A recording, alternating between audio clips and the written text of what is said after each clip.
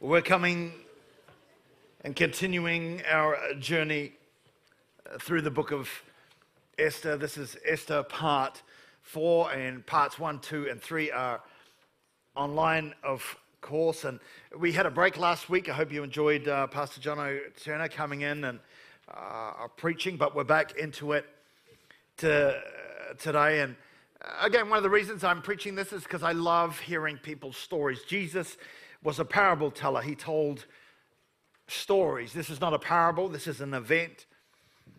But there's something powerful about stories to be able to shift things and help us understand a principle and things of the kingdom in the telling of stories. But I love hearing people's stories and how they persevered through tough times and came out on top. And Esther's one of those stories, the story of a brave young Hebrew woman who manages to do that, and she takes a stand and really takes on a enemy of her people, a crooked tyrant, and she, through the grace and help of God, triumphs over him. And so my prayer is, as we're going through this, there will be things in this story that will help you in your story as you seek to walk out and journey with him, as you follow him in these crazy times that we are living in.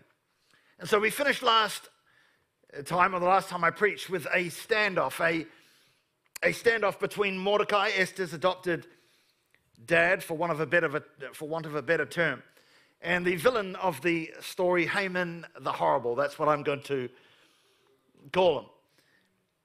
And I want to take a few moments, if I may, to read a good portion of chapter 3, so we can again get the context of the story, what's happening, and from there I will share a few thoughts. So Esther chapter 3, verse 1, it says, Sometime later, King Xerxes promoted Haman, son of Hammedatha the Agagite, making him the highest ranking official in the government. Now, when I'm reading this, I'm just telling you, I have cut portions of this out, but I'm just capturing the part of the story, or the general part of the story. And if so, just for the sake of time, I've taken certain little bits out, but the story follows along.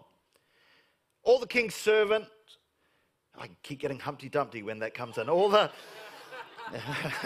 king's servants and all the king's men, they can figure out Haman again. But it says, all the king's servants at the king's gate used to honor him by bowing down and kneeling before Haman. That's what the king had commanded, except Mordecai. There's always one. I challenge you, be the one. Except Mordecai. Mordecai wouldn't do it. He wouldn't bow down and kneel. When Haman saw for himself that Mordecai didn't bow down and kneel before him, he was outraged. And it goes on to say that when Haman learned that Mordecai was a Jew, Haman hated to waste his fury on just one Jew. Boy, that's happened throughout history. He looked for a way to eliminate not just Mordecai, but all Jews throughout the whole kingdom of Xerxes. And so then it tells us, in the first month, the month of Nisan, of the 12th year of Xerxes, the pur, that is the lot, was cast under Haman's charge to determine a propitious day and month. The lot turned up the 13th day of the 12th month, which is the month of Adar. Haman then spoke with King Xerxes. There is an odd set of people, he said. There is an odd set of people scattered throughout your kingdom. They are an affront. The king shouldn't put up with them. If it please the king, let orders be given that they be destroyed. I'll pay for it myself. I'll deposit 375 tons of silver in the royal bank to finance the operation. The king slipped his signet ring from his hand and gave it to Haman. Go ahead, the king said to Haman. It's your money. Do whatever you want with those people. And so from there it tells us that bulletins were sent out by couriers to all the king's provinces with orders to massacre, kill, and eliminate all Jews, youngsters and old men, women and babies, on a single day, the 13th day of the 12th month, the month of Adar, and then go on and plunder their goods. At the king's command, the couriers today The courier, took off, and the order was posted the old-fashioned way, on a post, not on a Facebook or Instagram. But it was posted in the palace complex of Susa as well. The king and Haman sat back, had made the decree, they sat back and had a drink while the city of Susa reeled from the news. So let's dive in and learn some things. And I'm going to go through the first 3 points real fast and going to stay a little bit longer on the last 2 points that I want to give. But chapter 3 starts off with the words sometime later, just like chapter 2 did. Sometime later. How much later? Again, I want to touch on the tale's timeline to give context and perspective of the distance that we're talking about here. Because remember, although the story reads like it's going from one event to the other, in reality, it is not. In reality, there are long periods of just, listen, normal, ordinary, nothing much happening, days, not just days, weeks, not just weeks, but years of that. Which is kind of comforting for me because it reminds me of my life. That is not, and I just want to say of your life today, your life is not going to be always an action-packed thriller going from moment. Have you ever had any ordinary, normal days? Some of you might be going through stuff like now and going, I wish I could just have some ordinary, normal days. But I find that comforting. And so we read this about the sometime later, as we've already seen in part 2, I think it was, but in chapter 1, that took place in the 3rd year of King Xerxes' reign. Chapter 2 was in the 7th year of King Xerxes' reign, so that was a 4-year gap between chapter 1 and 2. And we now find that chapter 3 is in the 12th year of King Xerxes' reign. How do we know that? Because it tells us. In Esther chapter 3, verse 7, in the first month, the month of Nisan, of the 12th year of Xerxes, the pur, that is the lot, was cast. It was in the 12th year. Now that's important to understand the context, because if you just read the story, it'll appear like we're talking about, hey, he just got married to Esther and all this stuff's breaking out. But 5 years, Esther had been queen 5 years by the time Haman became the most famous person, apart from King Xerxes, in the land. So they'd been married for 5 years. The second thing I want you to notice, again, that's the first thing. The second thing, point number 2, is to notice the hidden theme also is continuing. You know, we've talked about the fact that, if you remember in the book of Esther, number 1, God is hidden. There's no mention of God. There's no mention of him anywhere. The second thing is that Esther's nationality is hidden. Mordecai said, don't tell people, when you go to the palace, don't tell people you're a Jew. Don't let them know your nationality. It was hidden. And now we find in this chapter, Haman the Horrible hides who the people are he wants to destroy, crush, kill, and eliminate. He doesn't tell the king who it is. Haman, in Esther chapter 3, verse 8, it says, Haman then spoke with King Xerxes. There is an odd set of people, a strange bunch. There is an odd set of people scattered throughout your kingdom. He hides who those people are. So the hidden theme continues in the book of Esther. We also see that Haman, this is point number 3, selects a day for the Jews to die. Haman seeks an auspicious day, the best day, and it doesn't tell us who he sought that after, whether he went to the astrologers or, it was a pagan land, what and how he figured that out. But it tells us casts a lot. He decides the day by the casting of a lot, and they did this in many different ways. When you ask the question, what is a lot like? It's much like if you like gambling or throwing a dice. How will it come out? How's it going to work out? What are the odds? What's the best day? And that's what he did to figure out what day is the most auspicious day to take out the Jews. That is what he did. In Esther 3, verse 7, it says, in the first month, the month of Nisan, of the 12th year of Xerxes, the pur, that is, the lot, was cast. Now, a little aside, we've been talking about this all the way through.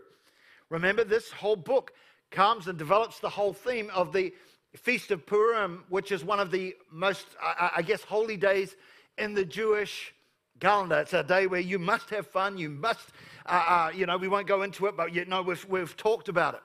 But this is where the name comes from. It comes from Purim, meaning the lot. Meaning this is a book, when you talk about Esther and the theme through it, it's a book of coincidences. Because remember, there's no mention of God in it, and when you see it, it looks like these coincidences are happening. And again, sometimes the dice is rolled and it comes up for you, but on this occasion, the dice is rolled and it comes up against you. It seems to be like a book of coincidences. And as you see, or even could I say, dare I say it in church, a book of luck. Because in the end, the dice was rolled and they came out on top. But not this time. So the lot was cast. The pur, from which we get Purim, was cast. Like the roll of the dice. Of course, they win in the end. But here, in this roll, in this lot, a day was picked for them to die. And notice about the day that was set. It says that they cast the lot in the first month, and that the sentence was to be carried out in the 12th month. So that gives 11 months of waiting for the Jewish people for their destruction. 11 months, just hang around, relax, guys. You've got 11 months, then I'm going to kill you. Can you imagine the stress and the pressure and the torment and the anxiety? You think you got anxiety today? I think this would have created a little anxiety in the hearts of those of the Jewish people. They had 11 months to think about their destruction. And why did this start? All of this started because Mordecai wouldn't bow. He just wouldn't do it.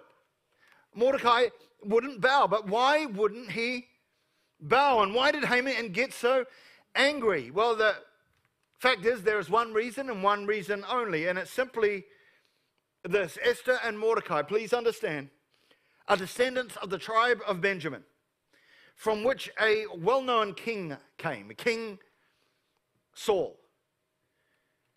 Haman was an Agagite. It tells us that in Esther chapter 3, verse 1. He was a descendant, in other words, of the Amalekites. There are many ites in the Bible. You know, there's the Canaanites and all kinds of ites. Mosquito bites. No, that's humor. But then you see all these ites in the Bible. But here we have the Amalekites. And Haman was a descendant of the Amalekites. And if you remember, or know portions of your Bible, you remember that King Saul took on the Amalekites and was to wipe them out. He was to take them. They were like the arch enemy of the Israelites. The Amalekites were, if you know the story, were supposed to be wiped out, but they weren't. Saul didn't do it. He didn't obey. And because of Saul's reluctancy to do so, the fact cost him the throne of Israel. 1 Samuel 15 verse 8, Saul took Agag, king of the Amalekites, alive. And all his people he totally destroyed with a sword. But Saul and the army spared Agag and the best of the sheep and cattle, the fat calves and the lambs, everything that was good. These they were unwilling to destroy completely, but everything that was despised and weak, they totally destroyed. So we can see in this passage, King Saul's disobedience is now coming back to destroy his descendants. Because of his disobedience, that which he had not done is now coming back to haunt his descendants through the descendants of the Amalekites. And so a little lesson here, when you don't obey God, if you don't do what God says, it can not only affect you, but I want to tell you, it can affect your future generations. And so the feud with the Amalekites That was pretty bad, but it goes back even further than that. It goes back actually to the book of Exodus, when the Israelites left Egypt to escape the slavery of the Egyptian people. When they were out and released and took off and they crossed the Red Sea, you'll be aware that the Amalekites were the first bunch of people to attack the Israelite people. Here they were trying to make their way through the wilderness, and the Amalekites attacked them, took them on. You'll know or be familiar with the story in Exodus chapter 17. Joshua and his army were fighting in the valley, and you remember Aaron and Hur, they were up on the hill, and it tells us as long as his hands and his staff were raised, they would persevere in the battle. As long as the hand was up, they would persevere in the battle. As Moses dropped his hands, then the Amalekites would persevere. And so Aaron and Hur came along, and they held up his hands, and they won the victory. They won the battle. So we're going to understand, when we're talking about the bad blood here, this bad blood goes a long, long way back. A long way back. And so that is why Haman is so bitter and so twisted that he even offers to pay for Operation Elimination. So I'll pay for it. Esther 3 verse 9, if it please the king, let orders be given that they be destroyed. I'll pay for it myself. I'll deposit 375 tons of silver. How many know that's a lot of silver? In fact, I think in just some of the study material I read, that's like 2/3 of the country's GDP at the time. How would he do it? Through plunder. It's not that he had to pay it, he was offering to pay it. He's like, this is such an important mission. I'll deposit 375 tons of silver in the royal bank to finance the operation. The king slipped off his signet ring from his hand and gave it to Haman, son of Hammedatha the Agagite, arch enemy of the Jews. Now understand this, giving Haman the signet ring is like the king giving Haman the palace's Visa card. It's like, do what you want. Sky's the limit. Don't worry about it. Whatever's got to be done, you just do it. Esther 3 verse 11. Do whatever you want with those odd people. Which leads me to point number 4. And this is where I'm going to spend a bit of time. Bitterness is bad. When we think about bitterness of Haman, it's amazing how bitterness and unforgiveness, how hate can escalate into acts of violence and destruction. I want to tell you, we're living in a day. We're living in a day where the political divide is moving further and further apart. Where the discourse is becoming more and more extreme and more hostile, where divisions and things are getting deeper and deeper. When I was growing up, you could be a part of any political party. People didn't care. In fact, you didn't talk about it. You never mentioned it. You might say a little bit of joke, but we're living in a time where what you can think about something could create such a divide.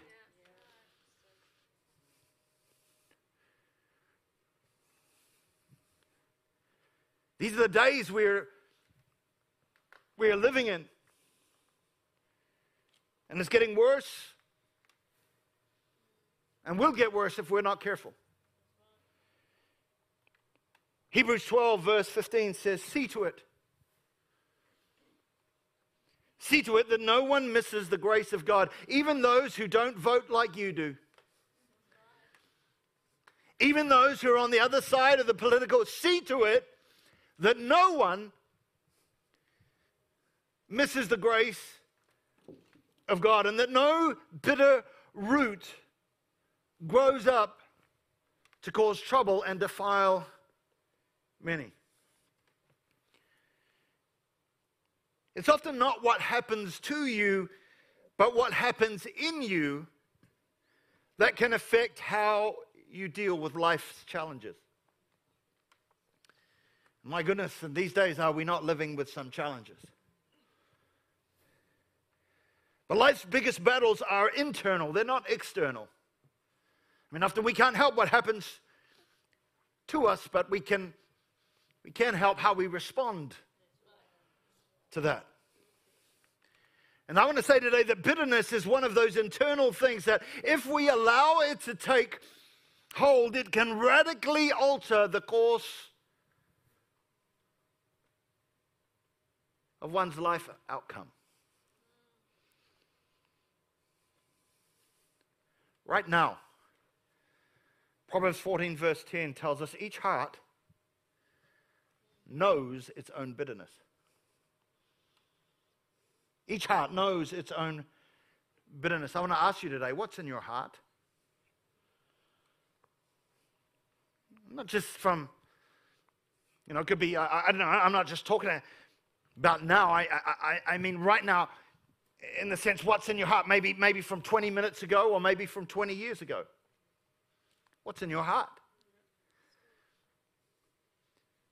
Because odds are, with a room this side, there will be people in here who will have stuff that happened 20 years ago. That person said this thing, or my mom or my dad did this to me, or something that happened that you are still living today, and it's become a part of your life. Each heart knows its own bitterness. You know. Even now, as I'm speaking, things are coming up. Yeah, that. I'm trusting the Holy Spirit's putting his finger on certain things. You were at school that time, and remember, that person said it. In fact, we've been dedicating babies today. I know that when you're looking for children's names, and someone might come and say, hey, have you thought about this name? And you know what happens? You go, heck no. Why? What's wrong? There's a cool name. No, because that person, that name takes you back to that kid who picked on you in school, and there's no way I'm naming my kid that name.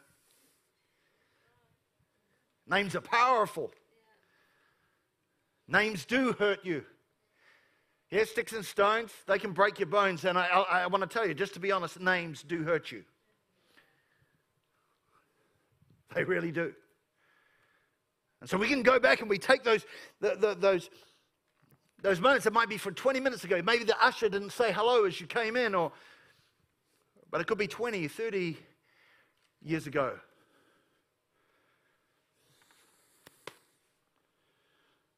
And I want to just say today, holding a grudge or unforgiveness, we need to see to it and deal to it. We really do. And don't think it's just, maybe you've been in church for a long time. Doesn't matter. I told you just a few weeks ago, there was a lady, elderly lady in Masterton, in one of our churches there. On the day she had an altar experience, she came carrying stuff from years and years, came up and, if you like, laid it down on the altar, said, Lord, I've been carrying this stuff, this unforgiveness, this bitterness, and laid it all down. And that afternoon, she was hit by a car. This is just a few weeks ago. It's in the newspaper. It's on stuff. You can search it. It tells the story how she got right. Friends, we've got to get right. Don't carry this stuff. Because here's what it does. From this scripture, we can learn three things about bitterness from the scripture in Hebrew. Number one, it grows. You ever tried to move old tree stump? I told Anita, can you move this old tree stump? No, she can. She wouldn't do it. Don't get bitter. But you ever tried to move it? It's not easy, right? Because the roots go down deep. I remember one time Anita told me to move these grasses that we'd planted. They're only little when we planted them, and everything usually kind of starts off little, but they grew and they grew and they grew. And she's like, can you move them? And I was like, I could not move them. Why? Because the roots are tangled and deep, and they've gone into the ground. It took me 15 minutes to move them. But eventually I could move them after a lot of hard work. And then Anita, she split them all up and replanted them again. And I'm not moving them the second. No. She replanted them again. But what happened? The pukakos came along. I hate pukakos. They came along and they pulled them all out. Why? Because the roots weren't deep. But the longer you leave something, the deeper the roots grow. They grow. That's why we need to keep short accounts. That's why we don't let bitterness take hold, because if we do, it's harder to deal with. The second thing it does is it causes trouble. Causes trouble. 2 Kings 19 verse 30. Once more, a remnant of the house of Judah will take root below and bear fruit above. The principle being there, what takes root below will bear fruit above.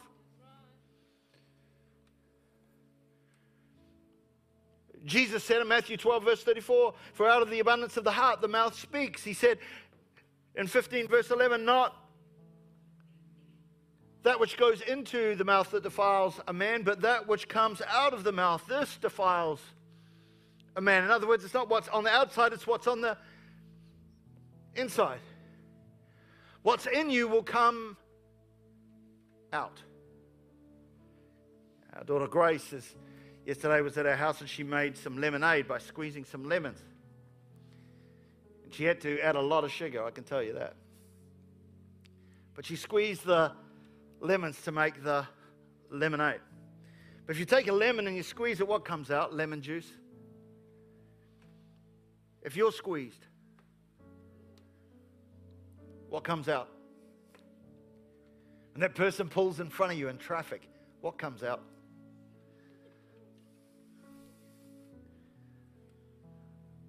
When you're squeezed, what comes out of you? And here's the third thing. It defiles many. Bitterness will defile many. It contaminates, it taints, it sullies. And not only that, it doesn't just contaminate you, others are affected by it. It colors how they see things, but in all honesty, the person who it really and mostly affects, the person who it really mostly defiles, is you. If you're carrying bitterness and hurt and unforgiveness, it will defile you. Most of all. I remember a person writing to me to ask forgiveness. I have these notes. I don't know who they are. I can't remember their name, which is good. But I remember this person writing to me, and here's what they wrote. Dear Adam, I'm writing to ask your forgiveness. I had a seed of hate, a root of bitterness and anger towards you all, not just me, but the whole church. And it was my pride that was hurt. I pray that you will forgive me. Every now and then I get letters like this. I pray that you will forgive me, and I will pray that God blesses you all. Thank you very much. When I got this letter, for me, I was like, oh, okay. The strange thing is for me, as far as I can remember, I've never had an argument with that person. I've never had a dispute with that person or even a disagreement over anything. In fact, I have no bad memories of that person at all. In fact, I was blissfully unaware of this person, that they were feeling like this. For all those years, I didn't know. See, the truth is the bitterness defiles, holds captive, and contaminates mostly the one who is carrying the bitterness. That's why Ephesians chapter 4, verse 31 says, get rid of all bitterness. Oh, I want to encourage you today, church. Get rid of bitterness. If you're carrying unforgiveness, get rid of it. The reality is Jesus forgave you. You should be holding on to nothing. Get rid of all bitterness. Roots grow. Roots feed the plant. What's feeding you? Because I'll tell you, bitterness will. It'll feed you. Ephesians 5:17 says, I pray this for us today. I pray that you, being rooted and established in what? In love. That's what we should be rooted in. Colossians 2 verse 7 says we are to be rooted and built up in Him, strengthened in the faith. That's what we're to be rooted in Him. Not in bitterness. Strengthened in the faith as you were taught and overflowing with thankfulness, not bitterness. Don't let bitterness and unforgiveness rule and ruin you. Haman's bitterness was going to amount to the death of multiplied thousands, the destruction of an entire people. And when we think about who would do this, who would kill men, women, and children, even babies, who could do such a thing? We do. We do. As a nation, we have to face the fact that we do have one of the most extreme abortion laws in the world. And I want to be sensitive here, because I realize there'll be some possibly listening here or watching online. And that's a part of your journey, that's a part of your story. And I want to let you know that there is grace and there is mercy. And I know there may be even some in this room who will say this: Pastor, it's not a baby, it's a fetus. Before you say it's not a baby, I want to show you something. Something that was handed to me a few weeks ago. This is baby Eve.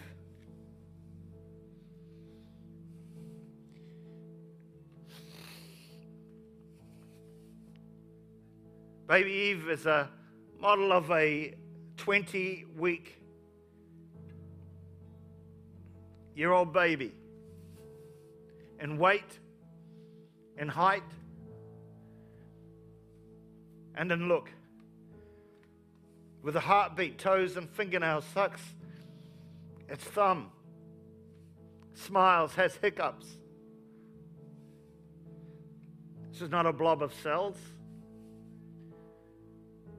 This is not a health problem to be removed. This is a baby. This is a baby. And now in this nation, on demand, baby Eve's life can be taken.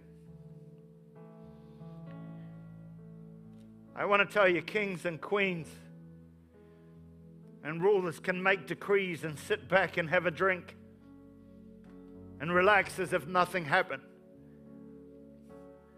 while the rest of the nation will reel, where the heart of God will be burdened. Friend, I want to tell you today, it doesn't matter what the law says. This is not okay. And this will never be okay. Please understand. The only difference between this baby surviving or not surviving in a normal situation is whether they are wanted or not. Something needs to be done. Who would do such a thing? We do. As a nation, may it stir and challenge our heart. It's interesting, Helen prayed as we were getting ready for the service. Lord, may something out of the box come for us today. Well, I pray that's stirred our heart, if nothing else has, to think about the situations that we as a nation are dealing with. Haman and the king sat back and drank while the nation reeled. Something needed to be done, and it fell to Esther to do it. What did she do? Come back next week and find out. As we close, I want to remind us today that there is a prayer station over here. If you need prayer for anything, please take a moment. Go there. There'll be people there who will pray for you for anything big and small. But can I ask you to stand right now? Just as we close, I want to make sure in this moment, maybe you've been carrying stuff for 20 years, or 20 minutes, or 20 days. Would you even in this moment just say, God, I let that go now. I forgive that person. I forgive this one. I forgive that one. I forgive that person at school or whatever who said that to me, the names that have so gripped my heart. I release that right now. I forgive them. Why? Because Christ forgave me. And who am I to hold on to anything? Who am I who have been forgiven so much to hold on to anything? Today I forgive. I let it go. If that's you and God's Holy Spirit has put His hand on anything, let it go right now.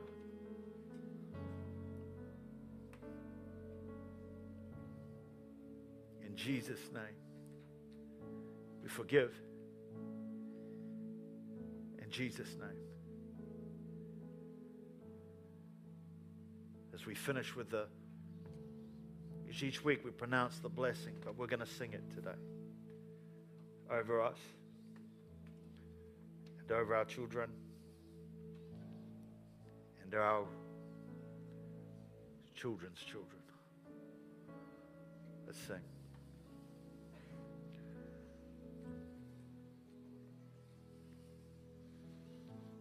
Lord bless you and keep you, make His face shine upon you and be gracious to you.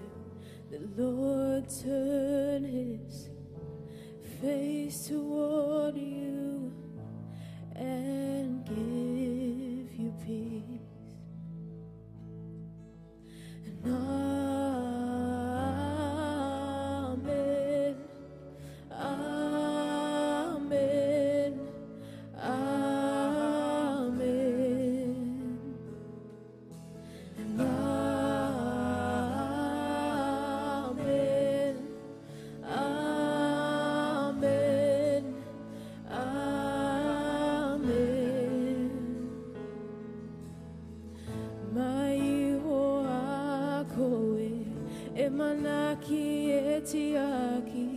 tona mate ti ahoki akwe e atafaya no hoki mai hotona kanohi if a karo ki akoe kato ai kote ayotanga.